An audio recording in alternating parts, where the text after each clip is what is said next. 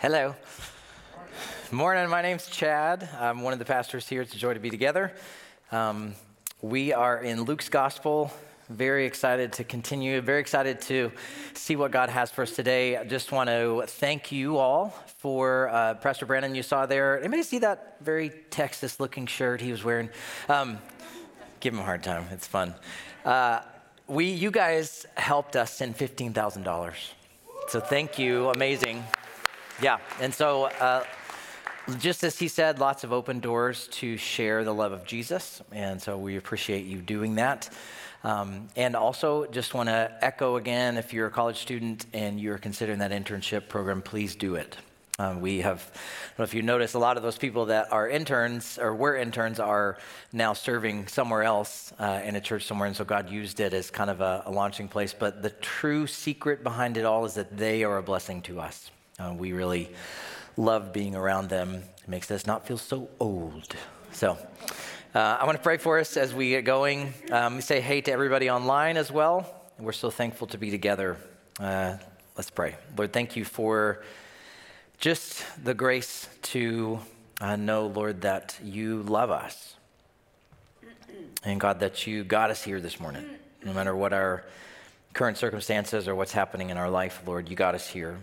And wherever we are, Lord, many of us can mark the moments where you have held us together, where you have sustained us, and where your fingerprints are all over our lives. And so, God, we just say thank you this morning if we're in a place of, I don't know, maybe a really difficult place, maybe a place that feels kind of dark, or our hearts feel a little cold this morning, not quite awakened to the reality of your kingdom or your love for us.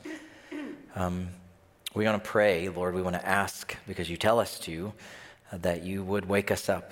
And Lord, I pray, and it's always a good thing for us to pray scripture, but I just want to join and pray a very familiar prayer from Ephesians for us this morning. And Paul prayed it for the church in Ephesus, and Lord, we're going to pray it for us this morning. For this reason, I bow my knees before the Father, from whom every family in heaven and on earth is named, that according to the riches of your glory, Lord, would you grant us to be strengthened with power through your Spirit this morning in our inner being. Let Jesus Christ dwell in our hearts through faith. And God, give us understanding that we are rooted and grounded in love. Or maybe we have the strength to comprehend with all the saints what is the breadth and length and height and depth. And we're okay if you just throw us into the deep end. We would just like to experience that greatness of your love, to know the love of Christ. Lord, that surpasses knowledge, which is sometimes hard for us. We kind of want to know things. We want to know how it all works, but let it go past our head knowledge today and fill us with all the fullness of God this morning. We ask this in Christ's name, amen. So if you've been studying with us, we're in Luke chapter 10 this morning. If you want to start turning there, and I'm going to set the stage telling you about my first mission trip ever. I was in high school. I had a youth leader named Bill Barton who was super fun and kind of crazy, and he invited me and a couple of my buddies to go with him to Jamaica to go on a mission trip. And he had me at Jamaica. I was like, let's go! That sounds awesome. Now, a Hurricane Gilbert had just demolished the island, and there were so many homes destroyed, and a church had been destroyed, and so he was connected with some people, and so we were going to go up into the mountains of Jamaica and rebuild this church, share the love of Jesus just by serving. And so, but I wasn't going because of Jesus. I wasn't going because I understood the mission. I was going because it was Jamaica, and I was excited because it was going to be my first flight ever. I'd never been on a plane. So we show up in Miami at this little side airport in Miami. It's dark. The sun is just starting to peak above the horizon, and my first flight is going to be on a Cessna.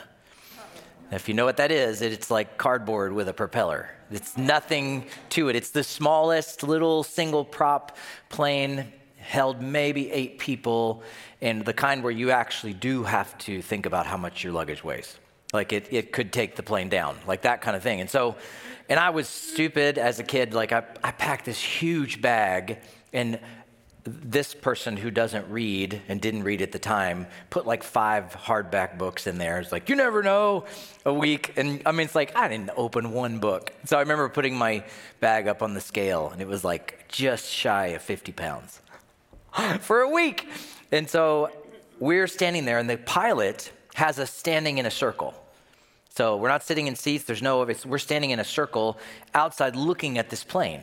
And you're seeing planes take off in the distance. And so this is awesome. This is going to be amazing. And he's talking, and his mouth is moving, and words are coming out of his mouth. I'm not listening. I'm watching the plane. I think this is going to be so great. I can't wait to get on the plane. I'm like, what does it look like in there? I'm trying to peek over his shoulder, look in the window. Can I see the controls? Where's that thing? This thing that they use in movies and stuff like that.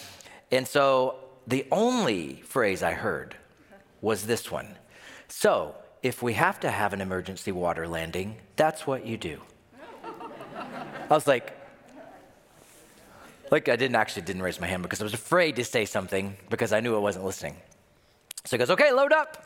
I was like, oh my goodness. So the whole time I am afraid I won't know what to do if we crash in the water. I'm looking down like this, terrified the whole flight. Eventually I started to enjoy it. This morning, I want you to picture yourself standing on the tarmac in a little tiny airport and a little tiny plane, and Jesus is your pilot. And he says, we're going to go on the greatest mission in the world, and it's going to feel like it's a Cessna. It's going to feel like, because it's not a 747, it's not a billion-dollar jet that has weapons, and we're just going to take over. It is a little bitty plane. And it's going to feel like you're flying over the water, and you're not going to know. And because you're young in the faith, Chad, you don't really know what's going on. You're not even going to know how this all works. But you have a great pilot this morning, Jesus. He's inviting you. And my prayer as we study is that you'll understand that it is the greatest mission you could ever embark upon. And number 2, that it's dangerous. It's dangerous, costly, that it will cost you something. So Luke chapter 10, we'll jump right in, and let me hopefully explain what I mean. After this, the Lord appointed, which means he chose, he decided, here's the ones I want. He gave them a special calling, 72 other people. Now he had 12 guys first, didn't stop there. He's like, this is going to spread. I need 72 more. And he sent them on ahead of him. Very important whenever you see Jesus adding this little thing, ahead of me, where I'm about to go. 2 by 2 into every town and place where he himself was about to go. Not sending you anywhere that I'm not going, that I don't have a plan for. And he said to them, the harvest is plentiful, but the laborers are few. Therefore, pray earnestly to the Lord of the harvest, standing in front of you, to send out laborers into his harvest, not yours, not your responsibility to harvest those hearts, but it's my harvest, but I'm asking, pray for more people to be sent. Go your way, behold, I'm sending you out as lambs in the midst of wolves. And if there was a soundtrack playing at that moment, it would have been da-da-da, or da-da-da, very serious moment. Carry no money, no knapsack, no sandals. Don't even talk to anybody on the road. Whatever house you enter, first say, peace be to this house. And if a son of peace is there, your peace will rest upon him. You can imagine them kind of being like, what's a son of peace? What does this mean? But if not, it will return to you. I didn't know I had peace to give. Remain in the same house, eating and drinking what they provide, for the laborer deserves his wages. Do not go from house to house. Whenever you enter a town and they receive you, eat what is set before you. So they're probably good Jews, and they're like, even bacon? You sure? Heal the sick in it, say to them, the kingdom of God has come near to you. Whenever you enter a town and they do not receive you, go into its streets and say, even the dust of your town that clings to our feet, we wipe off against you. Do you see it? We're wiping it off against you. Okay. Nevertheless, know this, the kingdom of God has come near to you as we wipe off the dust against you. Anybody do that this week? Anybody head into like Rolling Stone or Rushford and knock on some doors, get rejected, and then go in the middle of the street and shout at the top of your lungs, I'm wiping the dust of this place off of my feet? I didn't. I tell you, it will be more bearable on that day for Sodom. Yeah, that one. Old Testament, fire and brimstone raining down, than for that town that says no to you. You get some horse eyes at this moment. You guys know what horse eyes are? What? Woe to you, Chorazin. Woe to you, Bethsaida. For if the mighty works done in you had been done in Tyre and Sidon, they would have repented long ago, sitting in sackcloth and ashes. But it will be more bearable in the judgment for Tyre and Sidon than for you. And you, Capernaum, will you be exalted to heaven? You shall be brought down to Hades. He's talking to cities and towns. The one who hears you hears me. The one who rejects you rejects me. And the one who rejects me rejects him who sent me. The Lord chose and appointed. This is part of his plan, and don't make the mistake of thinking that what you're reading here when you read the Gospels and you read a story about Jesus and something that's happened, that it's like a newspaper. It's like, what happened today? Oh, look at this. Jesus went and he sent out 72 people. Isn't that interesting? No, this is the plan. He's unveiling the plan that has been in place before the foundation of the world. You guys may hear me say that all the time until you're sick of it. I don't care. I'm going to make you more sick. Because you have to see that it's not a random thing, and though it wasn't a redo, and he wasn't like, oh my goodness, the Old Testament was so lame, I got to redo this whole thing. It's the plan. It's been in place before the foundation of the world.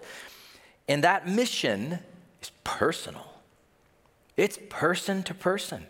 So he doesn't stop with 12. He says, I need 72 more, and eventually there's going to be a whole lot more that I'm going to send out.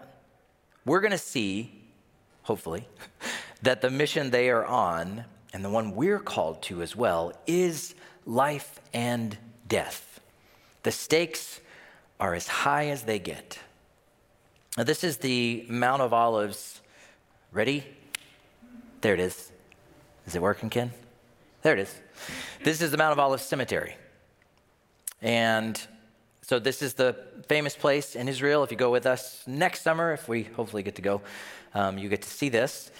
And there are, as you see, thousands of graves, tombs, all stacked in as close as possible on the Mount of Olives. Now, why is that? Well, Zechariah 14, Old Testament passage, says this: the day of the Lord will come, and his feet will touch down where?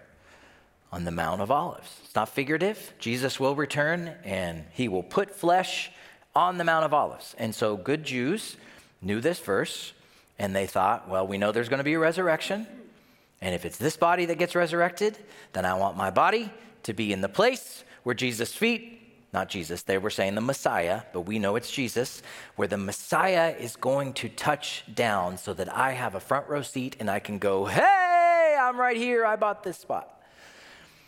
Front row seat. These are the stakes. Life and death. What's one appointment you will keep in this life when you die? Everybody will keep it. But more importantly, you will stand before the Messiah. You will stand before the King and give an account for your life. That's what we are dealing with when it comes to these people being sent out. They're not sending out to give hugs. They're not being sent out to just hand out food and water. Those things can be a pathway and an open door for sharing the love of Christ. But what's the message? It's life and death. The kingdom of God has come. The King is here. You need to respond to the King. So they're being sent ahead of the King to say, Jesus is coming. Sound familiar? Does it sound familiar to the mission that we have? We have been sent into the world to tell people what? Jesus is coming. It's the same mission being played out here in a little kind of mini theater as Jesus was actually going to walk to those towns and talk to people. But he also says this, it's not going to be easy. It's going to be difficult. Lambs in the midst of wolves. Here's the thing, Jesus will never ask you to do something, nothing, that he will not give you the grace and the strength to do it. So whenever you see a command in Scripture, though in your sinfulness, you can't keep it, neither can I, but according to his grace and the cross and the resurrection, he goes before us, he makes a way. So say for something like to keep yourself pure sexually before marriage. Is that possible? Jesus says, yeah, it is possible. I can give you the grace and strength to do that. If you've made mistakes there, I can give you the grace and strength to wipe the slate clean and to start again. How about to be freed from a sin that you are addicted to? Is it possible? Is this something you could be like, Lord, it's just impossible that you're asking me to do this? He says, no, I'm not asking you to do anything that I haven't gone there before on your behalf. That's what the cross and the resurrection does for us. I'm going before you, I will be with you, and I will show up at the end, never leave you. He will never ask you to do something that he is not going to provide the grace and the power to do. So when he says, go and speak for me, he's going to be giving us what we need. Now, there's a misconception about missions in the Great Commission, and I've heard it sometimes in stories to say something like this, God needs us. If we don't do it, like I've seen like little dramas. I remember this in youth group, where there'd be somebody being like, they're in hell, and they're burning, and it's awful, and they can speak back from the dead and talk to you. And they say, if you'd only told me, why didn't you tell me? That's not what the Bible says.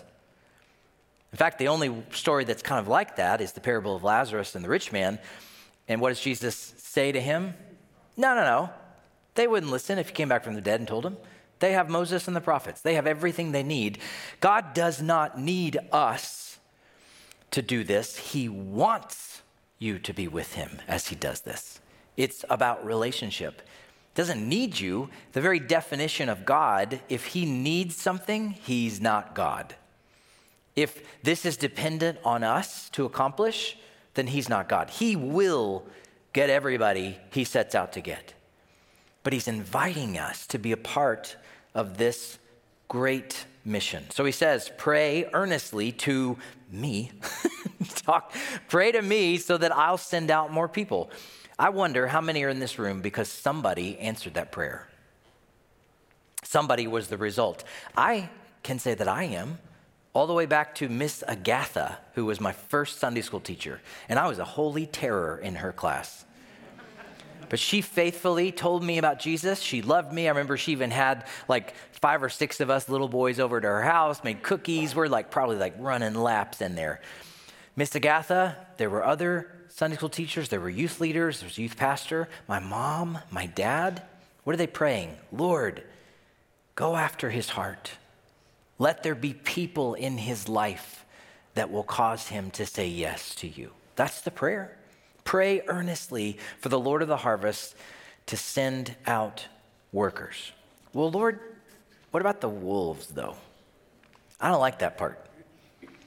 You know, the world kind of believes that it has outgrown Jesus, outgrown Christianity. In fact, it is less and less acceptable in Western culture for you or me to speak boldly about Jesus Christ and his word. But I would say at the same time, it has never been more urgent and applicable to our world that we speak of the love of Jesus. But the danger is going to be right in your face. It's going to be right in your face. Jesus says, do it anyway. Do it anyway. The instructions, though, if we approach them like a checklist, you can imagine the 72 disciples. Everybody line up. Are we ready? Did you leave the money? Yes. Did you leave the knapsack? Left it. Sandals? I'm barefoot. Check. And remember, don't say hello to anybody on the road. Don't even look at them. And what do we say when we go to a house? Peace be to this house. And then we go in? No, you wait to see if it's a man of peace. But what if we find a better house? Nope, you stay there. And then heal the sick? I don't know how to heal the sick. Me neither, but he said to do it. And if we actually see somebody healed, we say the kingdom of God is here. And if not, we shake the dust from our sandals. No, we don't have sandals. We shake the dust from our feet. Let's go. Everybody feel ready to run out and just follow those instructions to the letter? No, it's kind of weird, isn't it? What is he really saying then? Depend on me. There's another verse where Jesus is talking about that wolves among lambs, kind of wolves actually going after the lambs moment later in the New Testament. And he says, the Holy Spirit will give you what to say in that moment. But you still got to speak. You still got to stand with him. And the words to these towns, it is no small thing to reject Jesus. It's not a small thing. He says it's more bearable on that day for Sodom and Gomorrah. Fire raining down, that's pretty bad. He says, no, that'll be nothing compared to the judgment of those who say no to my kingdom. Judgment is on the lips of Jesus, and he doesn't say, always lead to me. No big deal. You'll get there somehow. Is that what Jesus says? No, he says, I am the way. I am the truth. I am the life. So when people reject you and your message of the gospel, they're actually going to be rejecting Jesus, which means they're rejecting the Trinity, which means they're rejecting the plan put in place before the foundation of the world. You don't want to do this. You don't want to do this. Jesus, this all seems pretty serious. I don't know if I feel comfortable talking about judgment and life and death. I mean, can I just hand out water or something? Serve food at a shelter? How about a check?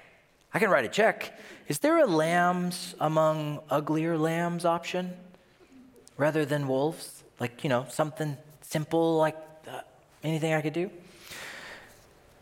Well, these folks actually went. I didn't say those things, even though that's what I said when I thought about it. Let's see what happened to them. Verse 17. The 72 returned with joy. And they said, it worked! Lord, even the demons. That's the first thing you want to talk about when you come back from your little mission trip? Listen to this. Let me tell you about the demons on this trip. Even the demons are subject to us in your name. And he said to them, pretty much affirming what they said, I saw Satan fall like lightning from heaven. You guys were out there doing your thing, and I saw Satan falling like lightning from heaven. Behold, I've given you authority to tread on serpents and scorpions and over all the power of the enemy, and nothing shall hurt you. Nevertheless, do not rejoice in this, that the spirits are subject to you, but rejoice that your names are written in heaven. So, Lord, we did what you said, and the demons actually had to do what we say. They had to respond to us. Notice they didn't say, we talked to people. We healed people, though they did speak about the kingdom of God. What they wanted to talk about, and they had an understanding of, and this is kind of getting at that thing of understanding the stakes and how high things are. They wanted to talk about this supernatural, cosmic, spiritual war that was going on when they engaged in the mission of Jesus. It wasn't just, we did some mission stuff. It was great. What great memories. And we helped some people. And I learned a lot. And it was awesome. No, they said, it blew our minds and hearts, Lord. We saw that this is the fight of fights. This is cosmic battle. This is eternity stuff. And Jesus said, you're right. You're right. I saw Satan fall when you actually did what I said. I've given you authority. What does this mean, to have authority? And he says to tread on serpents and scorpions. And unfortunately, where I come from in Tennessee and some other places, there are some well-meaning but very, very off churches that took this literally and decided, hey, we're going to hold a snake up here that's very poisonous. And look, God is with us. And then somebody gets bit and they fall down. And then everybody says, well, that was stupid. That isn't what he means. That's not what he means. What does he say? Over all the power of the enemy, Satan is going down. You follow my heart, my mission, he's going down. All the power of the enemy. Think about that. all the power of Satan. That's the authority you have when you walk with Christ. It's pretty comprehensive. The fight has just begun, but I see him falling, and nothing shall hurt you. Think beyond flesh and blood. Think Romans 8. What shall separate us from the love of God? Life? Death? Angels?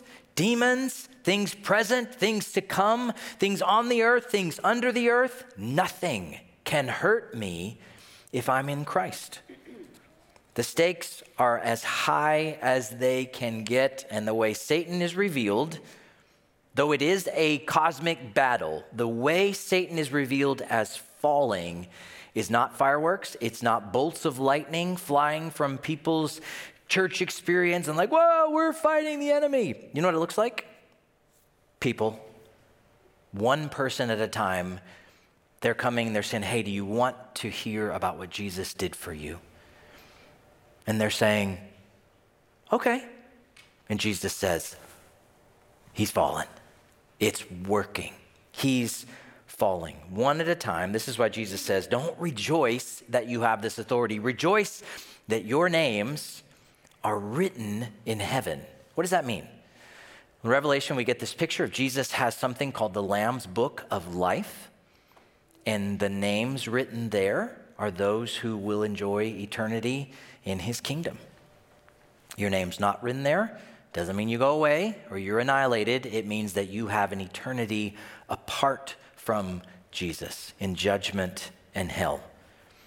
Oskar Schindler was a German man who began World War II as a profiteer. I'm going to show you a picture here of this list, and this is what I want you to think about. And though he began as a profiteer, he saw Jewish people as a way for him to make money. And so they were cheap labor, and he could use them to make money for himself. Eventually, his heart began to change. And the guy that was working for him, a Jewish man named Itzhak Stern, started to help him make a list of names. And I'm sorry to those in the first service. I showed a clip, even though we paid for the licensing to show it. Facebook is too fast for us, and they took it down just like that. So I'm just going to talk you through this story. He started buying people.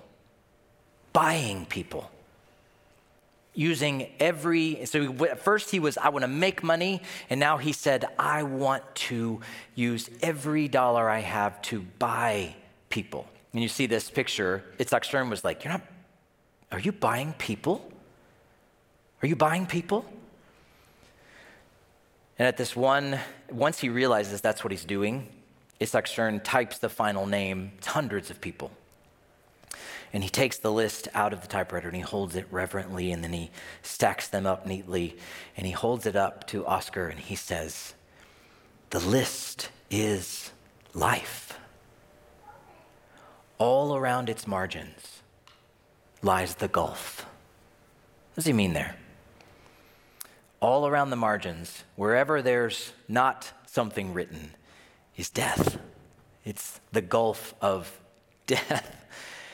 If the name is written, though, it's life.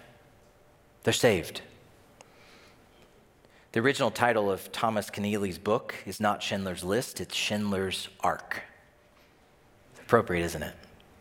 Saving them. The list is an absolute good. The list is life. All around its margins lies the gulf. If your name is on the list, though, you're saved. This is what Jesus says to rejoice in. Not only that your name is on the list, but that your job as a follower of Jesus is walking around to people and saying, do you want to be on the list? I can get you on the list. He's made a way for you to be on the list. When you make a decision to follow Jesus, and you further make a decision to engage in his mission to save the world, you're going to have this moment of incredible clarity where the veil between here and there and things that are temporal and things that are eternal all of a sudden starts to make a ton of sense. And you'll say, I get it. I get it. This is life and death. The stakes are high. This list is the most important list you can have your name on. I was made for this. I was made for this. Is it dangerous? Yes. Is it costly? Yes. Where there'll be rejection? Absolutely.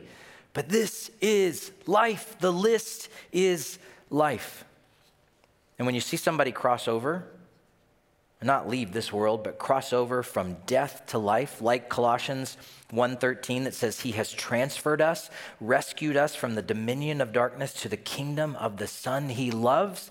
When you see somebody do that, your heart says, whoa. Not woe is you, but whoa, this is life. This is amazing. I've prayed for people in this church over the last year for your families. And for some of you, you've called me and we've talked about a family member or a friend. And it's clear they're lost. It's clear. They're just captured by sin, rejecting Christ, rejecting Jesus. And I've heard the angst in your voices.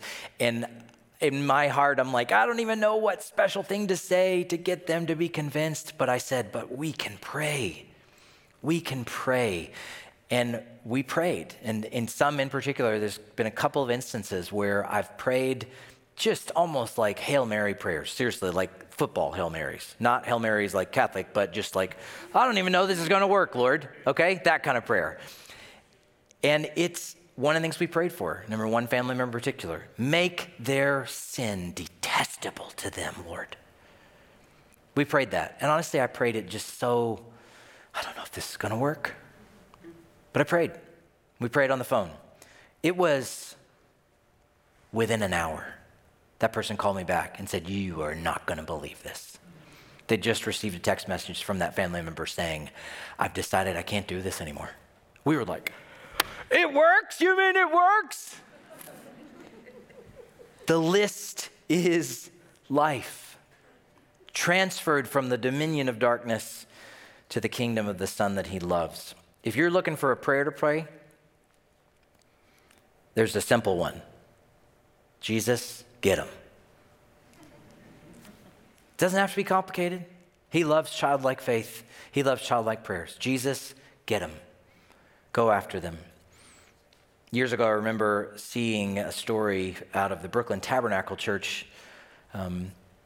This guy named Calvin who was completely addicted to drugs and on the street, and his wife would actually said he doesn't come home. He's gone for days. We don't know where he is. So they're at a prayer meeting at church. Music's going, everybody's praying. They're fired up. Guess who they're praying for? Calvin. Whole church, hands up. Everybody's praying out loud, going for it. Lord, bring him home, bring him to salvation, get him out of this addiction, get him out of the grip of Satan on his life. So it's like they're praying 30 minutes, an hour. The whole prayer meeting is devoted to get Calvin free. And in this moment of almost just like pinnacle, like everybody's praying, the music is going, Jim Cymbala, the pastor at the front, said, Lord, we're praying for Calvin, and here he is. And Calvin came in the back door, walked down the middle of the aisle, and got on his knees. Everybody was like, oh, it worked. And you can go online if you want to look this up on YouTube. Look up Calvin, Brooklyn Tabernacle Choir. The song is called I Am Clean because Calvin sings it, and he's got an amazing voice. But he says, I'm clean, I've been washed in the blood. And you watch him, he tells the story, he shows you, here's where I used to go to get my drugs. And this is what happened that night. And this is how I somehow felt like I had to show up in church that night. It works. The list is life. And we have the privilege to ask the Lord of the harvest, bring people in, send people out. You have the ability to get somebody's name on that list because you know somebody. You know the somebody. I know him. I can help you get on that list. When we understand this, we move from self-focused living to kingdom of God living. Jesus has something to say about that. He actually gets pretty fired up. Look at verse 21. In that same hour, he rejoiced in the Holy Spirit and said, I thank you, Father, Lord of heaven and earth. Look at that. We got the Trinity in one verse. Jesus, the Son, rejoices in the Holy Spirit and says, I thank you, Father, Son, and Holy Spirit. You have hidden these things. I thank you that you've hidden these things from the wise and understanding, but you've revealed them to children. Simple faith. People that pray simple prayers like Jesus, get them. Yes, Father, for such was your gracious will. All things have been handed over to me. Don't fly past that. That's a really big statement. All things have been handed over to me by my Father, and no one knows who the Son is except the Father, or who the Father is except the Son, and anyone to whom the Son chooses to reveal him. Then turning to the disciples, he said privately, blessed are the eyes that see what you see. I tell you that many prophets and kings desired to see what you see. Abraham, Isaac, Jacob, Moses, Miriam, go down the list, David, all the names. They wanted to see what you're seeing, but you're seeing it. I'm standing right here. They did not see it, and they wanted to hear what you're hearing, and they did not hear it. You know, Lisa and I absolutely love watching our kids grow up. It's just one of those parent things. It doesn't matter what they're doing. You love it. You love watching them. But there is a special joy that comes when your kids start to get this, and they start to realize why they're here and who Jesus is and how big this mission is, and that we're all kind of undercover here, and that this is the cover of the book and the table of contents, and that chapter 1 actually starts when we get there. There's a lot of joy that happens in hearts of parents and spiritual parents when we see that happen in our kids. Did you know that Jesus and the Trinity feels the same way about you? Rejoices when you get it. Jesus rejoiced in the Holy Spirit. Thank you, Father. And what was he rejoicing in? What was he thankful for revealing these things? So let me just real quick tell you again what these things are. These are things of the kingdom. These are things that have eternal stakes. These are things that move people to a place of understanding, of knowing that following him and telling others about him is the most important thing in life. That I'm in the fight, the real fight, that my name is on the list in heaven, that I'm seated in heavenly places with him. I've been granted authority from Jesus. I get it, Lord, I get it. And I get to invite others to be on the list. That's what he's rejoicing in. That's these things that's exciting. When he sees this happening, when the Trinity sees this plan unfolding, there's rejoicing and thanksgiving. And listen to Jesus, that little phrase here that I said, don't skip over. It's a gem, and it's one that you need to understand. And sometimes we need repetition because we don't quite get it. We start to get something, and then he says it again. But he says this, it's my harvest. I'm the Lord of that harvest. I'm sending you out into my harvest. You're my kids. And the only reason you're understanding any of this is because I chose to let you. Anyone to whom the Son reveals the Father, he chooses to let you get it. So if you're getting it, you can say, thank you, Jesus, that I'm getting it. Because I know that you just made that happen. I couldn't do it on my own. Let me say that phrase again. All things have been handed over to Jesus. All things. I love this picture of Earth. I'm kind of a sucker for pictures from space. It's really cool. It's one of those things I want when I get to heaven is a tour of the galaxy with Jesus. Let's hit Jupiter today. Okay. But I like also, it's kind of a reflection of, look at this amazing planet that he spoke into existence. And then look at our little lights. Look what we did. We made lights. Jesus says, it's all mine. It's all mine. All things handed over to him. Nothing in your life is out of his reach. You may think, no, I've established this whole life apart from him. I keep him on Sundays. Every once in a while, I'll creep in on a Wednesday or something, but I got this whole other thing that's outside of Jesus. It's not really in his scope. And Jesus says, you want to bet? It's all under his authority, and it's all under his weighing and judgment. That one day it will all be held accounted to you from his authority. It may take us a while to realize this. That's why we need that repetitive, grace-filled truth coming to us consistently and faithfully. And how does he do that? Time in his word, participation in the wonder and simplicity of being here in the church, gathering together, listening to his voice, praising him in worship, offering our hearts to him, repenting of our sin, receiving encouragement, sometimes a little bit of spurring on from our brothers and sisters. He's committed to telling you. You're in that process. You're at some phase of that process, but you may be stubborn and resistant. Do I have an amen to that? I say amen to that. I am stubborn and resistant. I don't want to hear the truth sometimes. I'm calloused and bitter. So sometimes he uses more difficult means because we think we're so smart and we don't need him. I love G.K. Chesterton's quote, though. He says, "Perhaps we have grown old and our Heavenly Father is much younger than we are." I've outgrown him. I don't need this. You've hidden these things from the wise and understanding and revealed them to little children. So how do we respond? What's our response? There's a lot of woe to use there to whole towns, Chorazin, Bethsaida, Capernaum. If you go to Capernaum today, nobody lives there. It's a museum. But what Jesus said about it, you think you're going to be exalted? No, you're not. You're going to be brought down. Capernaum is not a town that you live in anymore. What Jesus said would happen, it did.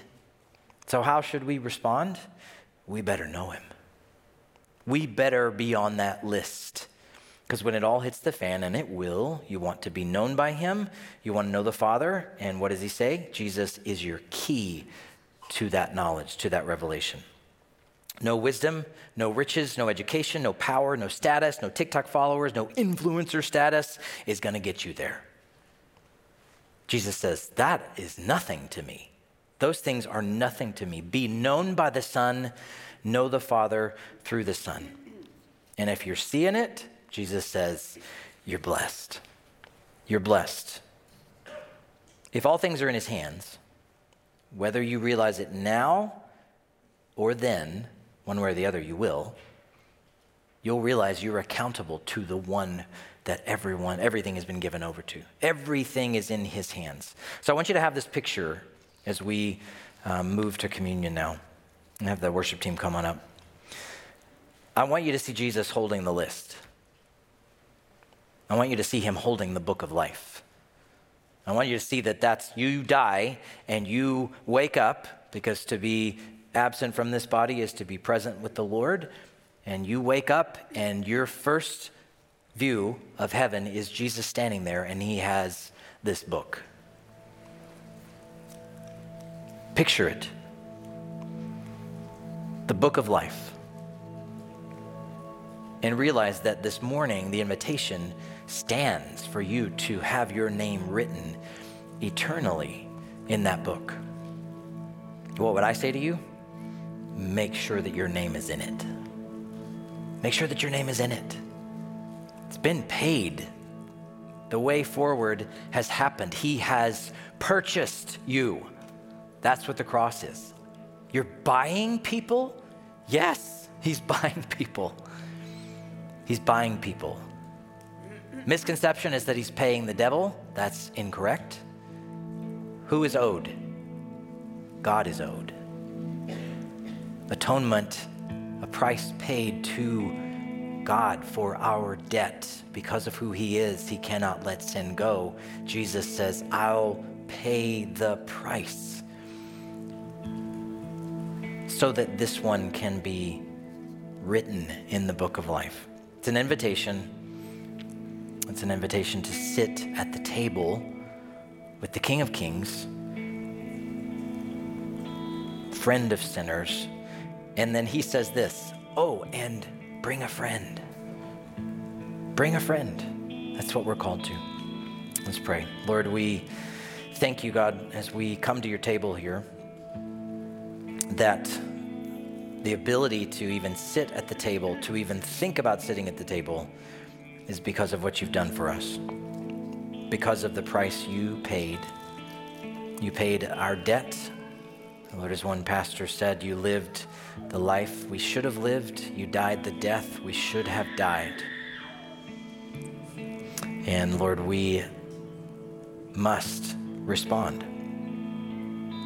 And that charge to respond to you will be, if we don't do it in this life, it'll be the first question that's asked. What did you do with Jesus? What did you do with what he did for you? Let me see if I find your name here. As we come to the table, you can go ahead and do the awkward thing of crinkling your communion cup. But I do want you to remember this is not a new thing. This was not this would be a cool thing to do in the New Testament. This is an old thing. This goes all the way back to the Exodus and the Passover, which was when God was sending the angel of death to those who did not have the blood over the door of their house. Their life was taken. But to those who did, there's a picture, a foreshadowing of Jesus, his blood applied to our hearts. He would pass over. So he had them sit down, and it was a Passover meal together. Isaiah has this passage. It says, he was despised and rejected by men, a man of sorrows, acquainted with grief. And as from one whom men hide their faces, he was despised, we esteemed him not. That was written hundreds of years before the crucifixion. But then he said this, surely, and there's a surely moment that you come to. He has borne our griefs. He has carried our sorrows, yet we esteemed him stricken, smitten by God and afflicted. But he was pierced for our transgressions. He was crushed for our iniquities. Upon him was the chastisement that brought us peace, and with his wounds we are healed. So as they were eating together, Jesus took bread, and after blessing it, broke it, gave it to the disciples, and said, take and eat, this is my body. Let's partake together.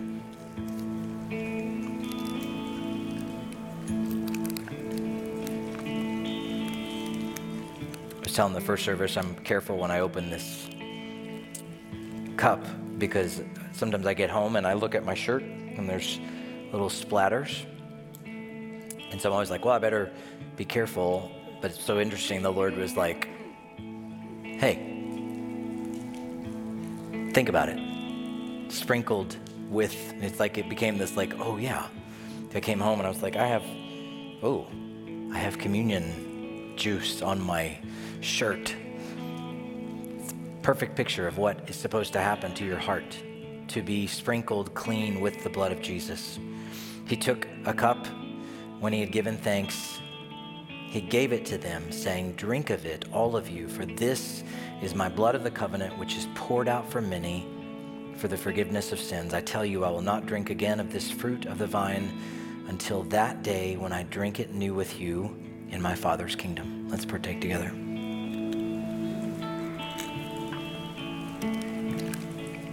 Lord, minister now to us as we sing. Take these truths from your word and deposit them deep into our hearts. Ask this in Jesus' name. Amen. Why don't we stand as we sing?